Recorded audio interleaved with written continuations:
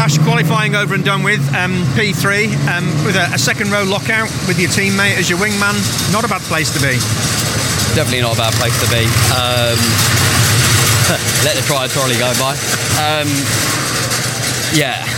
We haven't got an answer for Ingram in that Hyundai. That thing just seemed too quick today. So fair play to them.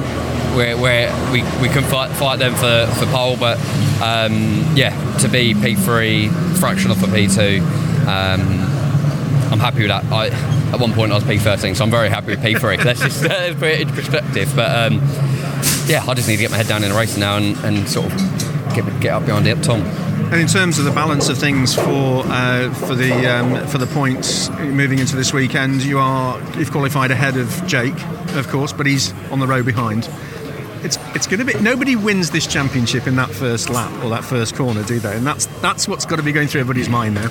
Yeah, I think everyone needs to have that in the back of their head, but I know some won't. So we're going to have to play our cards very, very closely to our chest and really see what people's attitudes are moving into the races. Obviously I know what Tom's going to be trying to do. I think he has an inkling of what I'm going to be doing, but obviously we need to keep an eye on Hill. Dan's obviously P4, which is handy, so we just see how it plans out. It's we can't plan anything. 0.4 of a second is an unusually large gap at the front, isn't it? I mean, that's in qualifying where the next 4 or 5 cars are within thousandths of a second, that 0.4 is quite significant. Just a bit. We saw it in FP2 and it was like, is that real or is that not real?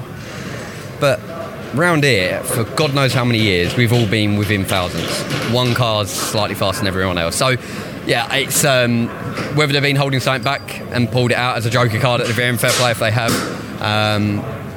Doesn't mean they're going to win tomorrow, though.